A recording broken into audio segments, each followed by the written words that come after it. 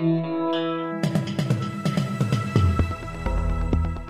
listening to the Batuta Advocates Weekly News Wrap on Desert Rock FM 96.5. Welcome back to the Batuta Advocate Weekly News Bulletin. Bit pepped up the Savo. We're already on the piss. My name is Clancy Overall, editor of the Batuta Advocate. I'm joined by Errol Parker, editor-at-large. How are you, Errol? Good, mate. Always good to be on the piss with you. Yeah, mate. We're really right up them, the Savo, aren't we, lads? Right up them. How good? How good. I can't even see. Oh, I'm fucking blind. How are you going, Wendell? Fucking sensational, mate. I can't wait to get out of here and sink more piss. Oh, that's the stuff. What's first up in the news? Well, let's get into it with some news from the big fella. And Scotty has interrupted women discussing endometriosis to explain that ibuprofen works quite well to treat the pain. Yes, the bloke in chief treated a couple of women to some handy advice this week. Apparently, he was walking through Belconnen the morning after his minister... He was walking through Belconnen the morning after he cut his minister Anne Rushton off when she was trying to talk about sexism in politics, and he overheard a couple of women talking about endometriosis. And he then interrupted the conversation, like he did to, of course, Minister Anne Rushton the day before. He interrupted to explain that in his experience, some anti-inflammatory pain meds with a nice warm wheat bag work really well to treat the condition. Just like that, and in another story from down there in Canberra, the members of Parliament accused of drunken sleaziness probably not stoked with Barnaby Joyce rushing to defend them. Yeah, the above scenario was a bit of overflow from what happened on Four Corners on Monday night, with Attorney General Christian Porter, Alan Tudge MP, and the rest of the Liberals under fire after allegations of sexism, misogyny, chauvinism, and workplace misconduct. And since this program went to air, Barnaby Joyce has thrown his support behind the embattled MPs, something which they kind of confirmed they aren't really that keen on. I don't know. Barnaby Joyce is he's an honest family man, albeit he's a bit of a pig.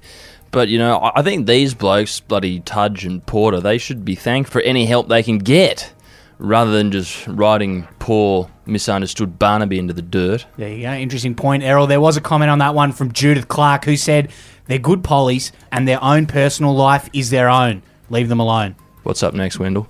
Some news from the United States of America, and Trump has had a win this week. He declared himself victorious in a round of golf after taking the lead on the fourth hole. That's right. The still current president of the United States has had a little win this week after spending the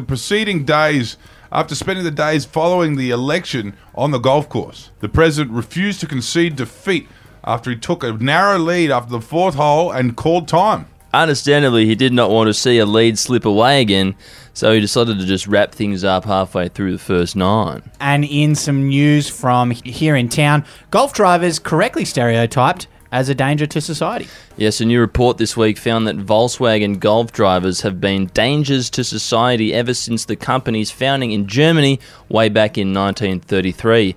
Speeding, erratic overtaking, lack of indicating, you name it, these golf drivers will do it, Clancy. Yeah, just as your aunt always says on Christmas, stereotypes are stereotypes for a reason.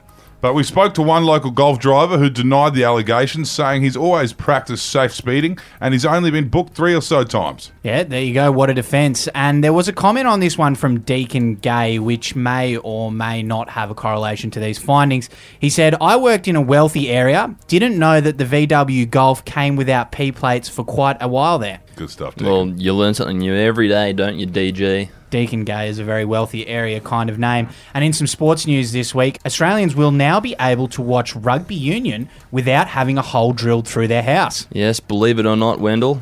The hole being, of course, of Foxtel, the Murdoch-owned news media network that has owned rugby union for the past few decades. Yeah, but no longer, as the Channel 9 and Stan conglomerate have bought the rights to the game they supposedly play in heaven.